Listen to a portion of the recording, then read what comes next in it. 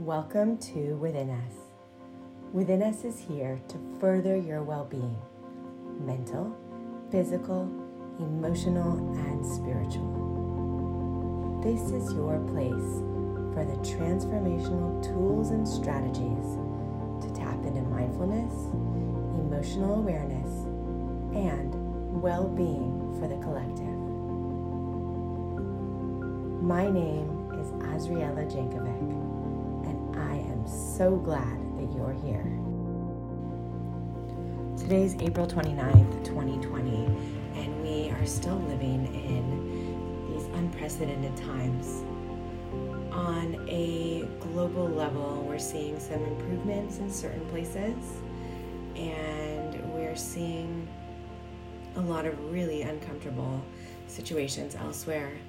And as I'm personally witnessing this, it's really bringing up a host of different emotions within me all at once even. And I'll tell you that today was, here in Israel, it's Independence Day. And it's usually a really joyful day. It's the day that Israel declared independence from the British. And Israel's 72 years old today, 72 years young. And this country was founded on a dream of living free, a dream of coming together to create and collectively better the world. And I feel so grateful and privileged that those things are happening. And it's an honor to be here. This is our 5th year living here as a family. And there's no place else I would rather be. Today is also the birthday of my beloved dear aunt who left this world several years back. And she is greatly missed. And she had the biggest heart.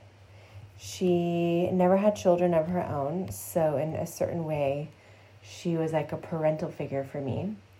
I have incredible parents, but we had a really special relationship. I have a picture sitting here next to my desk of my aunt. And she really is, for me, that special person who I feel like is always watching over me. And she was just such a thoughtful person. She was always sending cards, and she'd remember everyone's birthdays and all the holidays. And when I was a kid, she used to send me these cards full of confetti. And when I would open them, the confetti would go all over. And it was just an automatic smile, whether I was opening a card from her or whether she was coming around. And that is something that I intend to bring into this world a little bit more wherever I can. It's the end of the month. Today, actually last night on the dawn of Yom HaAtzmaut, this Independence Day here, I received a note from a good friend of mine who told me that where this friend is living, there's no food, there are no jobs, everyone's in quarantine, the city is closed, and the government is doing nothing to help. And when I received that message, I was really devastated. Actually, I felt devastated. And of course, I wanted to help this person. And I asked if I could be helpful, if I could, try to put some money together to help with food. And what I learned was that this friend lives in Bethlehem, which is governed by the Palestinian Authority. They're really our neighbors here. They're just, miles away. And unfortunately, their government's not helping. And they're unable to receive money from an Israeli bank account because there could be a trail. They do not have PayPal. They do not have any of the payment applications that we have. And so therefore, it's incredibly difficult to get money from this side of the border to that side of the border. And I found that to be really upsetting. I researched it. I looked into it. I asked around. There is an option to do Western Union at the post office, but that just seems like a lot, and it just shouldn't have to be that hard. So I'm bringing this up and I'm sharing this with you because I am going to be a point person in a really wonderful initiative called the Pandemic of Love. And my podcast guest a few episodes ago, her name is Shelly Tagielski. She's Mindful Skater Girl on Instagram. She is really a mover and a shaker in the mindfulness movement. She has all sorts of incredible meditation and mindfulness gatherings and trips, and she brings unlikely meditators together in really interesting spaces. She does them weekly on the beach in Florida. She's right now doing the meditation gatherings online because of the situation that we're in. She does really good work. And after I met with her, she was here in Israel for our interview. And when she went home, this whole thing started, and she started getting requests from people in her community, just like the one I got from my friend today saying, what do? I don't have food. Little by little, more people started losing jobs. And then she was also being approached by people who expressed their gratitude that they did have work at this time and yet felt so helpless, and what could they do to help? And so she started this initiative of just matching people. Really simple. People in need get matched with people who are able to give. And I think the average transaction size is about $135. And over the last 6 weeks, there have been $5 million that have passed through this effort with $0 overhead. And last week, Joe Biden called her up to thank her, and she picked up the phone, and they had this conversation in her living room. And I was watching and just thinking to myself, this is the power of one person. One person. One person tells two friends, those two friends tell two friends, and you do the math, and pretty quickly you have a viral effort. So I was in touch with Shelly, and I want to bring this effort over here to Israel. I think that if this isn't going on yet in your community and you think you could be a point person, I am open. You can reach out to me. Just send me an email, ozzy.jank@gmail.com. You can also reach me on my website, drozzy.co. Leave me a note and let me know that you want to help. And you can also let me know if you need help, and I'm going to start trying to organize that. So I'm really excited. I put out the word here in Israel, and right away got 7 volunteers who are going to be helping to make the matches. And this is just the beginning. So I'm really hopeful. And, we all feel better when we all feel better. So that's my spiel. Moving on to my guest for today. My friends, this guest is so incredible. I could say that he's smart. He has a law degree. He's an ordained rabbi. He's written 6 books, and he's an all-around wonderful person. But really, his smarts transcend. They are in the category of wisdom, because Dave Mason is so humble. He and his wife, Hannah, are so humble, and they are out to do good in this world. They are lights in this world, and they want to serve, they want to help, and it is an honor and a joy to call them my friends. Hannah has been in my masterminding group for the last 6 months, and I've been watching her soar with all the programs she's doing. You can also hear her on one of my past episodes. It was a staff pick on Insight Timer. People are loving it. It's all about thought tools. And in any case, she mentioned to me a few weeks ago, maybe it was a few months ago now, she said to me that their novel, Hannah and Dave wrote a novel together, and their novel is all about a mastermind. And it has been getting feedback from teens, from adults. If you are remotely into novels, you're going to love it. And what I love about it so much is that it's a novel that teaches. It has takeaways, it has lessons, and it also has practical application. So you are going to receive a link to download this book for free. When you're done listening to the show, you can also click on the link in the show notes, and you can get your own free copy of this book. Dave is going to come on. He is going to dive into the book, The Size of Your Dreams. And Dave's a social entrepreneur, a lawyer, a rabbi, curious soul. He's traveled through 20 countries. He worked as an environmental litigator, and today he and his family live in the city of Jerusalem. He has all types of books, most recently a book about money called The Cash Machine.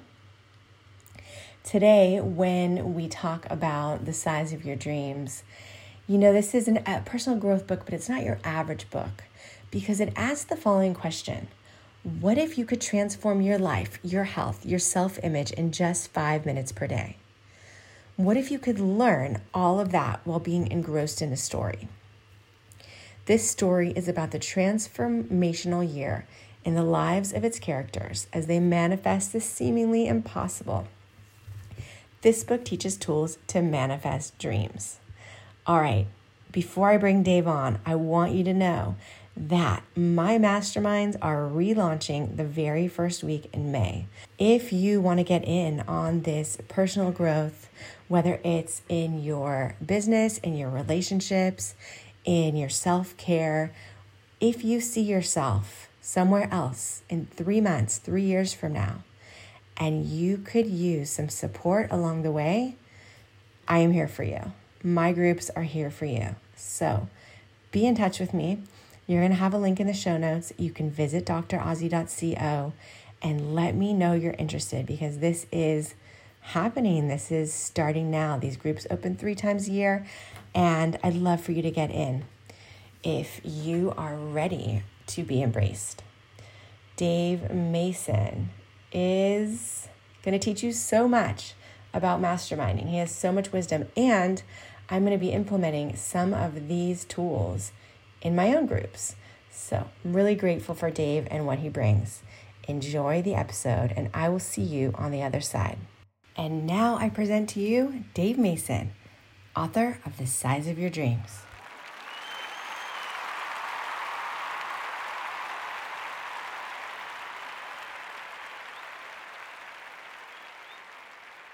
I remember a time sitting around in college, watching the movie Dazed and Confused with a bunch of friends. I lived in this house in college that was called the Living Learning House. It was kind of a geekier crowd, very academically oriented people. And I remember going around after this movie and people talking about the hazing they went through, the difficulties they went through, and all of the various struggles for identity. And it was one of those kind of aha moments for me, because I was so into my own struggles, so absorbed with my own struggles, that I really failed to see how many people around me were struggling with the same things. And so I really put that into Kelvin. Kelvin in the book goes through that entire exact same process of, he feels bad for himself, being this kind of, looks at himself as a loser, looks at himself as not being very popular. He wants to be well-liked. He wants to have girlfriends. He wants to have all those things that he looks and admires from other people. But he actually is struggling with a lot of the same things that other people are struggling with, but he can't see. He's got no empathy for those around him, because he's so into his own self-pity and his own struggles over that. He doesn't have a lot of self-love. He doesn't appreciate who he is or what he has to give. He doesn't realize that he actually has a tremendous amount out there to give. He's so into looking at status, popularity, where do I fit in, that he actually blows off the people who actually do want to connect with him, because they're not cool enough, and he wants to be cool. He wants to be liked. He wants to be appreciated, but he can't appreciate anyone else.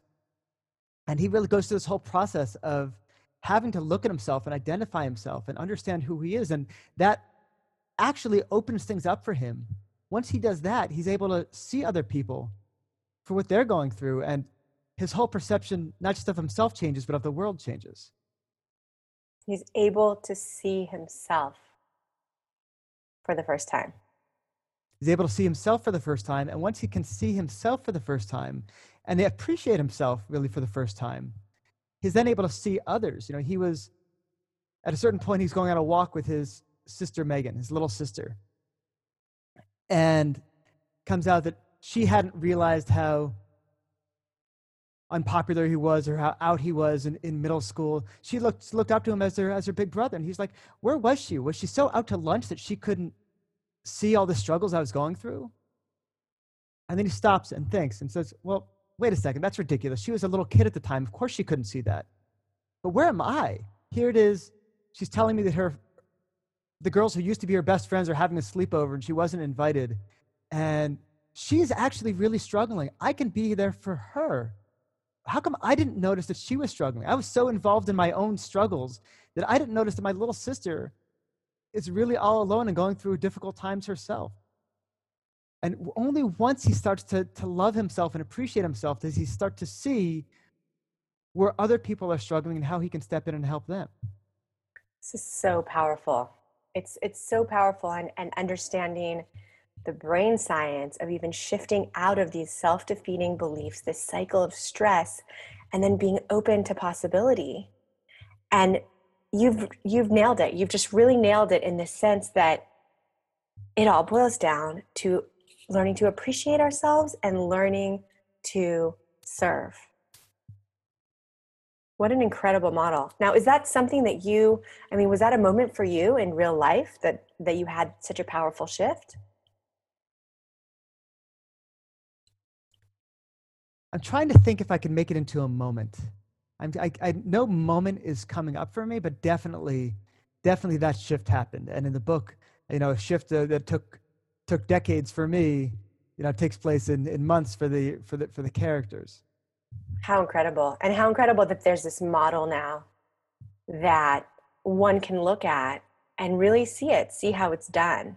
Because the work, without that model, it's a painful process. It can be. It can be. It can be. I feel you on that. I really feel you on that. I oftentimes think about, if I could go back to being that age, what would I have needed to hear? What would I have needed to hear? So I am looking at this beautiful book right now, and all over the front, it is filled with cards. Let me take a moment now and talk about a card. If I'm going to make a card for myself, how do I get started with that, Dave? Okay, so we teach 3 kinds of cards in the book. One of them is the outcome card, and the outcome card is probably the one I encourage most people to start with. It's really the simplest in a lot of ways, and it's got 3 components to it. So, like my selling my house was an outcome card, and the 3 components are the goal you're going to achieve, you hope to achieve, the date you hope to reach it by, and the steps you will take to accomplish it. And that's really all there is to it, is the goal, the steps, the goal, the date, and the steps. What makes it so powerful is its repetition. You don't make a card and put it to the side. You go over it constantly. So I recommend at least 3 times a day. First thing in the morning, last thing at night, and at least once in the middle of the day. Some people like to put them up on their bathroom mirrors. So when they, you go to the bathroom first thing when you wake up, you go to the bathroom last thing before you go to bed. So it's right there, right before, after you brush your teeth. It's right there where you can see it, where you can't ignore it. But it's the constantly bringing yourself back to that focus that really makes it powerful. I find if I'm not doing what a card says, I can't continue reading it. I make a card for myself and I say, okay, I'm going to do X, Y, Z. If I don't do it, I just have to rip the card up or throw it away. I can't face it if I'm reading it 3 times a day and I'm not actually engaging in it. In fact, one of the characters in the book does this. The character Jared, who's basically given up on school, just trying to graduate and get his degree, has no interest in doing another stupid teacher thing. When he's forced to do a card as part of this class, he reads it because he committed to reading it, but he never committed to following any steps. And he's just determined, okay, I'll read it 3 times a day because I committed to it, and the teacher will fail me otherwise, but I'm not going to do anything with it. But as he keeps reading it, it enters into a place where deep inside him, he says, you know what, I started to realize, these weren't the teacher's goals, these were my goals. Why am I blowing this off? Why am I not actually doing the things to implement in my life the things that I want? And so after a couple weeks, he's gotten to the point of saying, okay, you know what? I'm sick of just blowing this off and ignoring it. I've been reading it 3 times a day, and I actually want to start doing it. I want to start engaging. I see the impact that the other students are having in their lives, and I want that in mine too. That makes so much sense, that our intention is going to move where our attention is going. And really putting it up on the wall and having a look at it, on the mirror, on the wall, in a prominent place 3 times a day, we're really shifting our attention and our intention and then our actions onto this goal, whatever it is. So this is the first one. This is the outcome goal. Yes. Okay. The outcome card. The second type of card we teach is what we call the continual growth card. So there are certain goals in life that are not really measurable, manageable. You can't say, I'm going to be healthy by January 2nd and assume that that means you're going to be healthy for life. Health is something you're going to be continually working on. It's not a goal that you hit, you check off, and now you can eat whatever you want. I got healthy by January 2nd. Now I can eat as much ice cream as I want. Your health's going to go right down the toilet again. So there are certain areas of our lives where we want to continually be growing. And so, whereas on a goal card, the step, the goal and the date, those things have to be very manageable. Have to be very measurable. You have to have a very clear measurement for when you've achieved them. When you've reached the goal card. A continual growth card you will never reach. I want to continually grow in my ability to be present, to have empathy for people, to be healthy. I want to continually grow as a writer. There's so many areas I want to continually grow in. So it doesn't fit the model of having this goal that you're going to hit by a date. So instead of the goals itself being measurable and having a date, the steps do.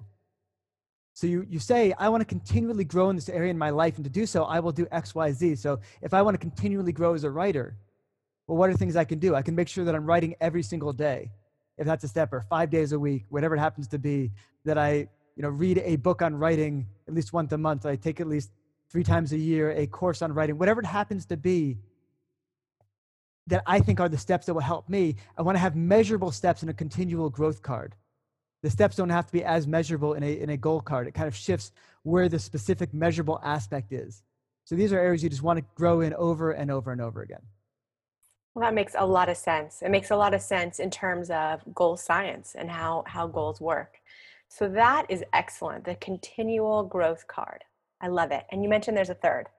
The third is the identity card. And we discussed that a bit earlier when Kelvin was talking about getting to love himself. And this was a card that is very different. It's a lot of this, the other cards were taken more from, say, Napoleon Hill. The inspiration for the identity card was taken more from Louise Hay, from her aspect of mirror work.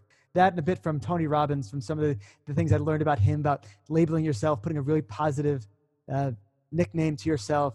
And this is all about being able to look at yourself.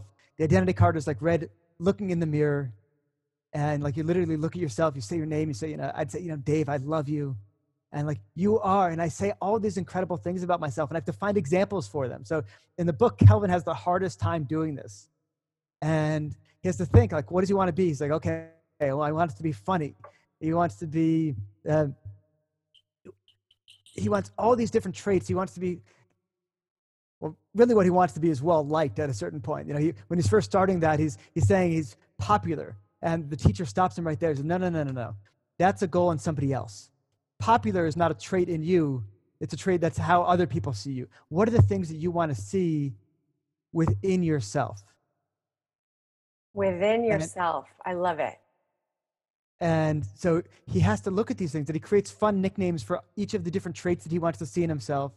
And he then has to think of examples. Well, how have I actually exhibited this trait in my life? And if we think about it, we can always find that. If I want to say I'm dependable, we're all dependable to a certain degree. We're all not dependable to a certain degree. But if you look at yourself as not being dependable, you could look at yourself and say, okay, I am total Dave, I love you, and you are dependable. In fact, you're so dependable, as another character in the book says, you're called the rock. That's how you look at yourself. And here are the examples. Well, how do I know that I'm dependable? What have I done that's dependable lately? And you list off examples. So you think about all these traits you want to see in yourself. You give them kind of a fun name that goes with them.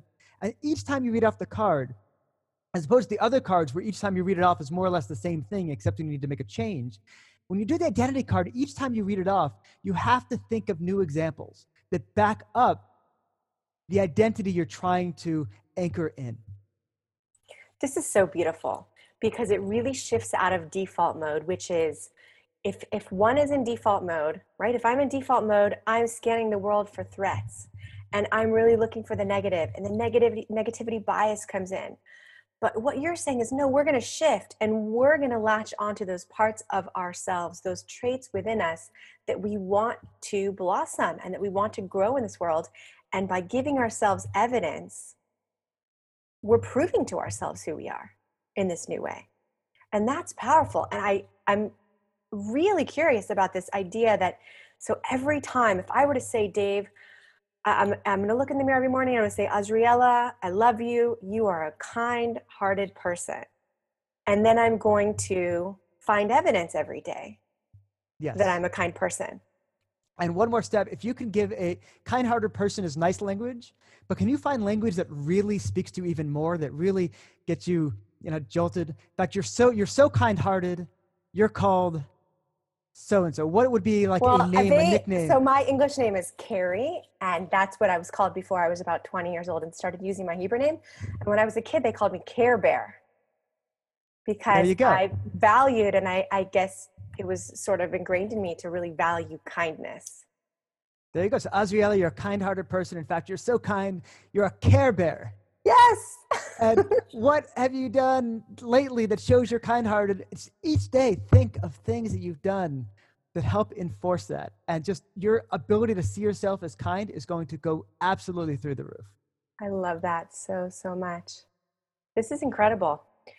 I love these. And the one thing that I think is also so key with this book, and something that's really never been more obvious to me, Dave, as much as I studied relationships when I was getting a doctorate, I have never been more convinced than I am right now in the times that we're in these times of Corona, that we are wired for connection and that we can help each other so much.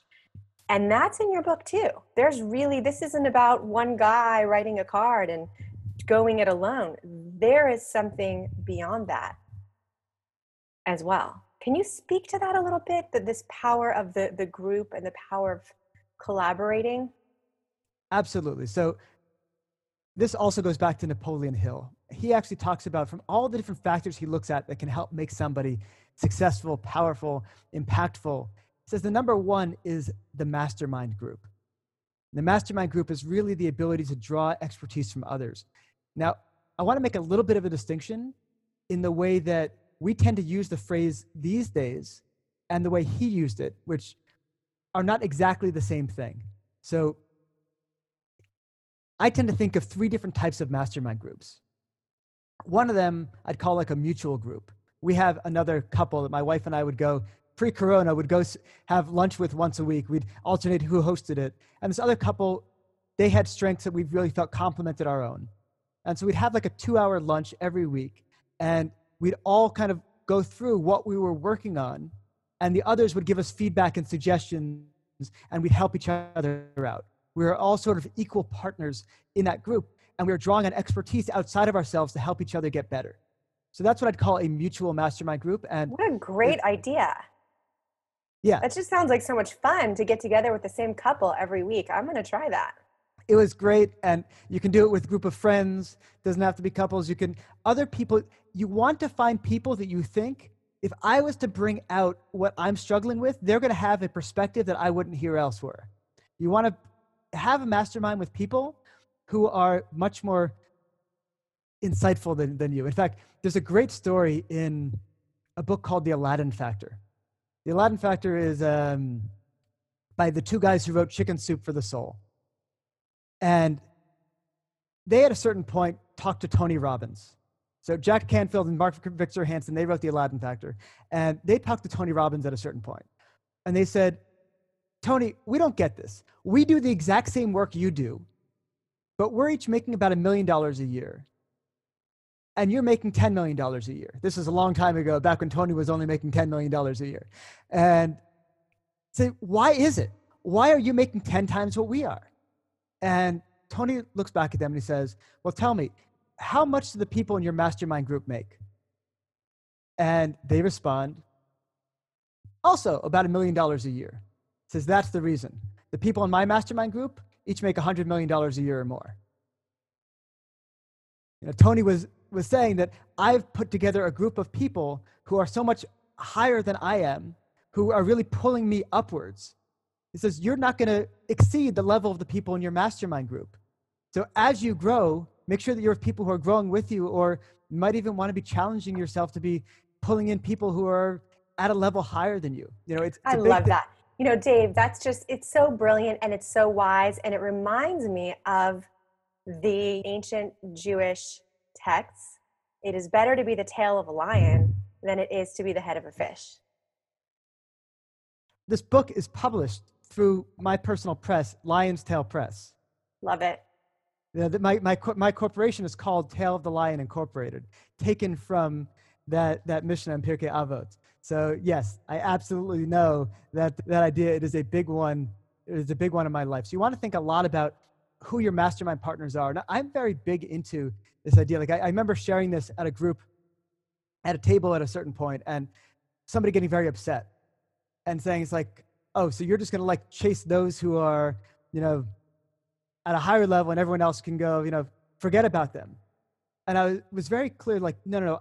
It's so important for me that I have 3 different levels of interactions in my life. I've got the people who I think are at a similar level than I am. That's kind of my mastermind group, my peers. I've got mentors that I can tap into. And so I will go and attend Tony Robbins events, and I've been on the volunteer crew at some of his events. And I have other people like that who I think are at such a higher level than I am, and I want to be tapping into them to be getting guidance.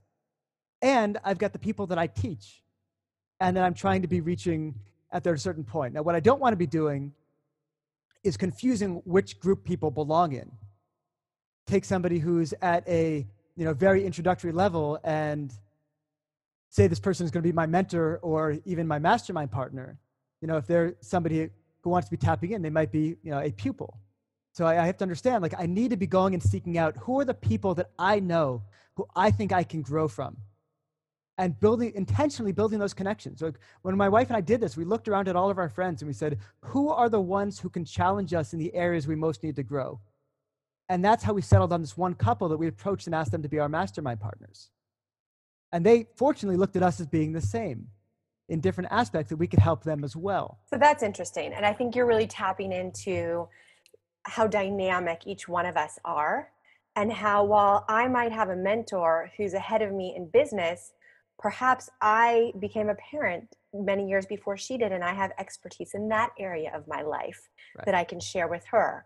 Or perhaps it's my creative abilities, or, I think there are so many different parts of who we are that while someone might be ahead in one place, we have what to offer somewhere else. So I want to make sure that anyone listening to this right now, that you're not underestimating that about yourself. You always have assets that you can give and you can share. And so the first type of mastermind group, like I said, is a mutual group. Mutual group, kind of okay. Equal partners. The second type is the one I know that you've started running lately, and my wife has been participating in with you, is a facilitator group, where a facilitator group is one, that's really what we have in the size of your dreams as well. You've got the students in the classroom and the teacher who's teaching this concepts to the class. He is the mastermind facilitator. He's somebody with a certain amount of expertise, guiding a group of people who are all really a mutual group for one another. So there are a lot of mastermind groups out there that people can join, which has somebody who's been more experienced at mastermind groups than they are, has a bunch of techniques they can be bringing in and can be giving things to the group that they might not be able to give to one another, that they might lack in that expertise. But the person can trigger them. He can help bring out the best ideas. She can ask the right question to help promote certain type of thinking or give an exercise. This is a facilitator group where you've got one person who's bringing something to the group. It's a leadership aspect. A mutual group has no leadership, usually. A facilitator group has a leader, and then has participants, has a mutual group. I love that. I actually fell into doing this sort of by accident, that I tried to create a mutual group, but I started feeling as though people were turning to me to facilitate.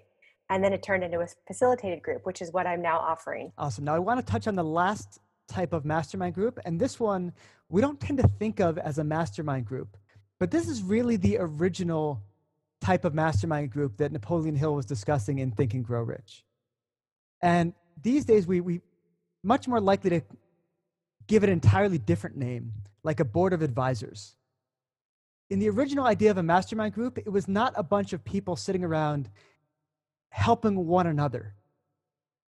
The example that Napoleon Hill gives in his book, he gives a really funny story, actually, of Henry Ford was in court at a certain point. Why was he in court? Because he was called by a certain newspaper an ignorant pacifist, and he sued them for libel.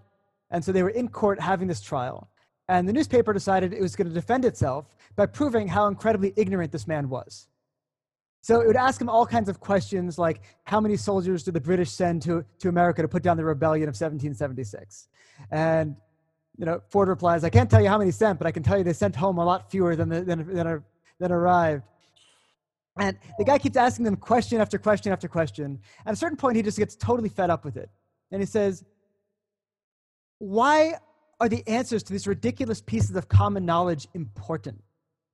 I've got buttons on my desk, which I can push anytime I need and get an expert in any area that I need to help me run my business or to answer any ridiculous question you have. So why should I have ridiculous knowledge?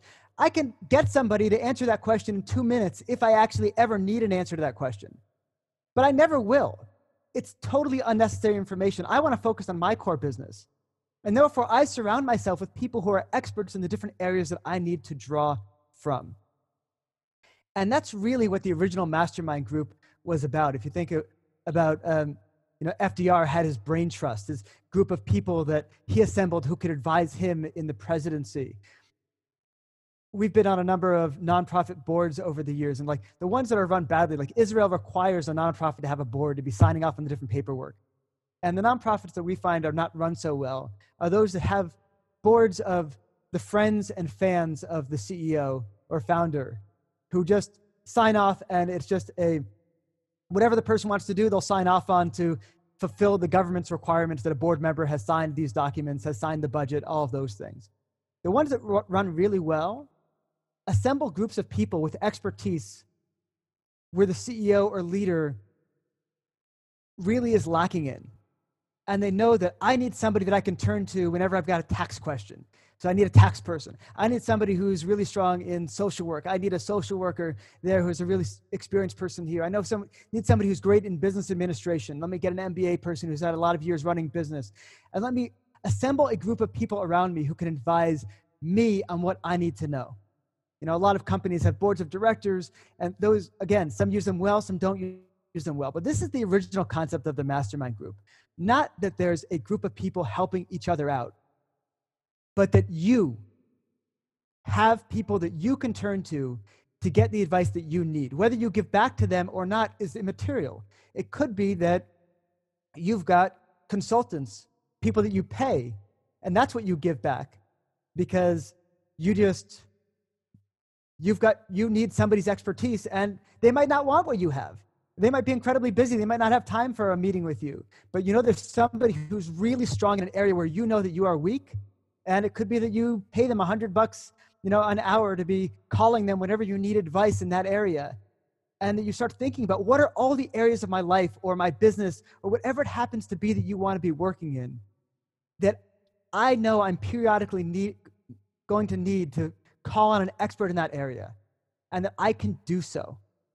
And most business people, they have their accountants, they have their tax advisors, they have consultants in different areas. That really fits the original rubric of what a mastermind is, even though we don't think about it that way because it's not a mutual relationship and it's often a paid relationship. But the core of mastermind is, can you access the expertise that you need when you need it? Rather than thinking that you need it all to be in your own head. Are there people you can turn to who are experts who can guide you so that you, not being an expert in an area, can still make expert decisions and choose an expert path? Incredible. Incredible. We are constantly surrounded by people who know things that we do not. How are we utilizing that? And how are we really serving in greater capacities by utilizing the people that we have access to?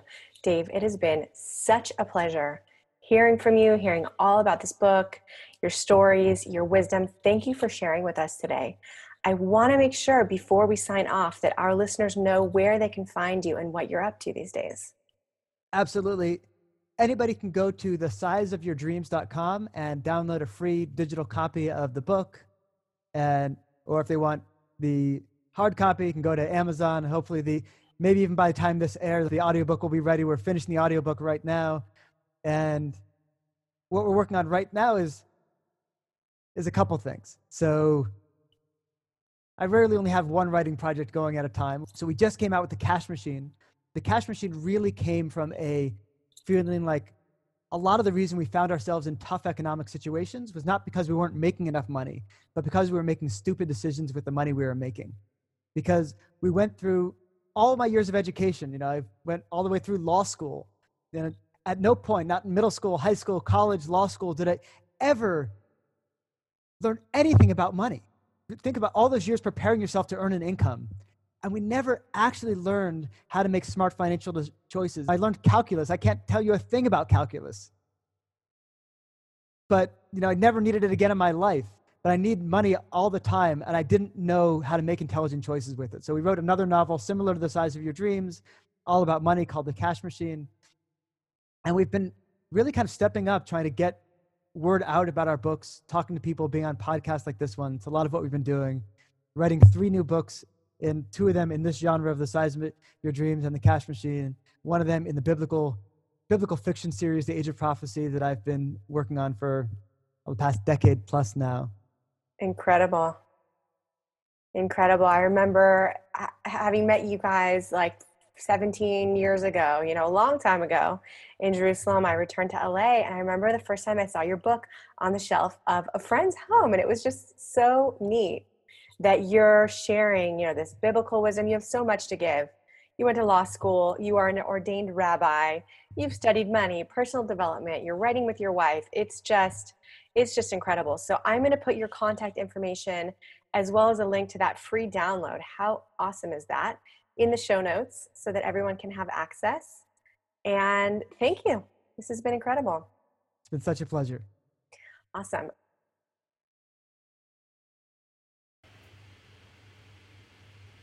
How much did you love that episode? How much did you love that interview? I really could listen to Dave talk all day, and I'm so thrilled to be able to share this with you. So I've got all the links in the show notes to get the free download of The Size of Your Dreams. Definitely get yours today. You're going to love it. And I want to remind you about my groups opening. So you can visit my website for all the details. I'm also going to link some information in the show notes for you about exactly what's going on in these groups, because I do have some small groups of 12. I have groups specifically for women that are focused on setting specific goals and going through the process of getting inspired, staying inspired, and masterminding this goal together.